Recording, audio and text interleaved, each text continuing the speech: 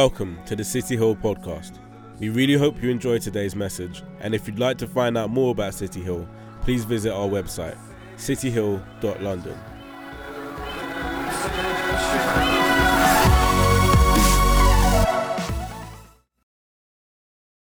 We started this series and we were talking through Matthew 12, which is where Jesus starts talking about evil spirits in a way that no one had ever spoken about evil spirits in that time. He started talking about the picture of a house, which Andre elaborated on the second week when we looked at the learning exercise. He showed us the three types of house. He showed us the haunted house, he showed us the clean house, and he showed us the house that Jesus lived in. And what we were talking about throughout the series was, on the one hand, we were acknowledging the element where there are evil spirits to the nth degree, where it's pretty scary and pretty messed up. But we were also talking about bad breath, something that's completely not scary. We were talking about also the evil attitudes and evil mentalities. And it's funny, you see, the thing about bad breath is it comes really, it doesn't really think of others. It kind of pushes people away. And so it is with every evil spirit or evil attitude or evil mentality. I want to read a passage of scripture for you because I want to build a bridge from where we are today in the series we've done to what we're going to be doing throughout the month of October.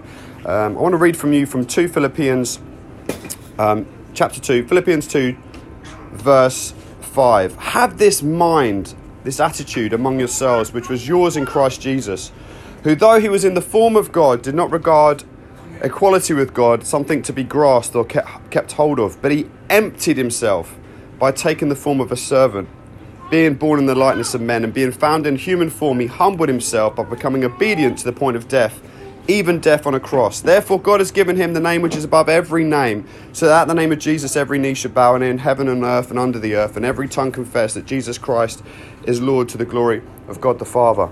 I want to pause and reflect on one thing. We talked about the house, and he said that when people had a spirit cast out of them, he talks about the house being clean. And then he said when the house is left clean, what happens is people just leave it empty as it is, but then the spirit that has wandered around in, it says, waterless places, comes and brings 7 more evil spirits to the house, and then it's worse for that person than it was in the original point. Now, Jesus never had any evil spirits. He was in the fullness of God. John's Gospel says that in the beginning was the Word that God spoke, that created all things. And then in verse 14, chapter 1, he says he became flesh and blood, and that he lived among us. And here in Paul, the Apostle Paul in Philippians, he says something really interesting about Jesus being in the form of God, being the Word of God. He emptied himself. And I find that fascinating, that him in the fullness of God, he emptied himself. Well, what did he fill himself with? He filled himself with us. That's what he filled himself with, because it says that he became the likeness of one of us. He was found in human form, and he humbled himself by becoming obedient to God to the point of death, even death on a cross. That Jesus filled himself up, emptied himself of what he was and what he was about in the form he was in, and he filled himself with God's mission, his mission for us, that we would be saved, that we would be whole.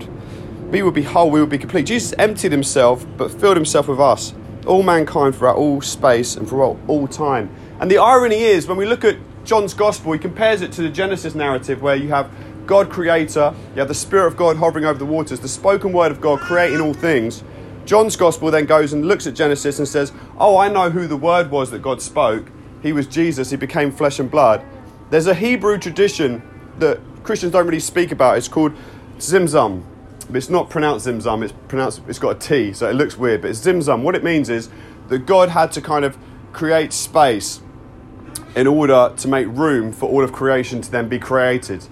And what Paul kind of shows us here is that Jesus, when he was in the form of God, he almost does the same thing that happens in creation. He does Zimzum. He creates room within himself. For what?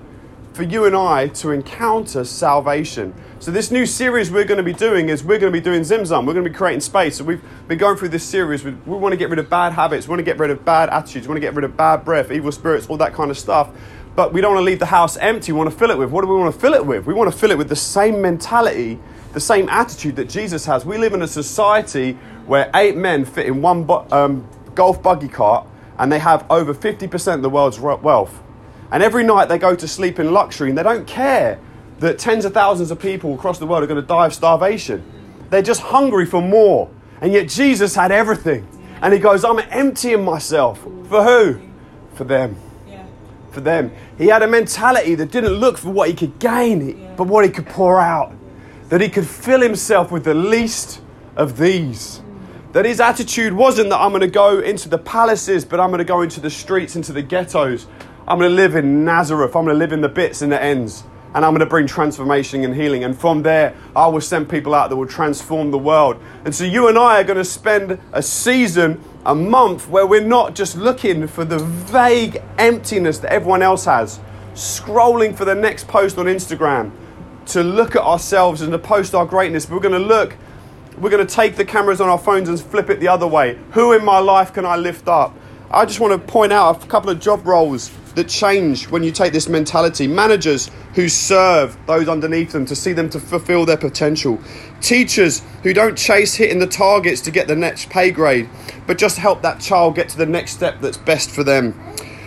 We get business owners who look not past the profit margin into community transformation, taking ownership of those around them, making decisions for the better good of society. Politicians who serve the good of the people. I mean, that's ironic just to put it there. I know in writing it just sounds hilarious. But that is just literally who Jesus is, and it's who he calls us to be in every facet of our lives. I'm going to pray for us today, and that's going to be the end of this series, Bad Breath. Take some mints, pour them in the bags, take it with you. And hopefully when you brush your teeth in the morning, you're going to remember the old evil attitudes God wants to get rid of that we highlighted in our lives earlier in the month, and the newness that he wants to fill it with. And then we'll be ready next week as we start out with the preaching of humility. The week after that, the learning of humility. The week after that, praying in, the prayers, the conversations that open us up to grow in humility. Give me a sec, Aria, I have heard you. And then we're going to be worshiping the Lord, because when you encounter his presence, it humbles you. And then the last week is discipleship, because it's a 5-week month, and we'll be looking at the attitudes we can make manifest through our actions. Father God, I thank you, Lord, that you want to clean the house, God. I thank you, God, that for those of us that maybe not just came in this series, but came even today, God, with some evil attitudes, some selfish desires that are overwhelmingly pushing ourselves in front of everything and everyone else around us. Thank God there's a mint for that. Thank you, Jesus. Thank you that you died on the cross, that you came and emptied yourself. You who had no sin, you who had no evil spirits, emptied yourself to make room that we could be whole, that we could be saved. Father, I pray above all things, Lord, that as we approach this new season, a new series next week, as we look at the statement repeated 3 times in the Bible, God is opposed to the proud, but the humble he gives his grace to. Father, this week, would you help us to pursue after humility? The next week, we could be stepping into your grace and not into your pushback. Thank you, God, for your grace and your love. Thank you receive us as we are, but thank you have no plans to leave us that way. Transform us, Lord. Help us to have good breath. Help us to have good spirit, your Holy Spirit living in and flowing through us into our behaviors and actions. In Jesus' name, amen. That's it for Bad Breath. Next week, we're stepping into humility. It's going to be a painful time.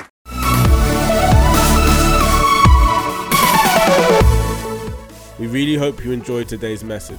And if you'd like to find out more about City Hill, please visit our website, cityhill.london.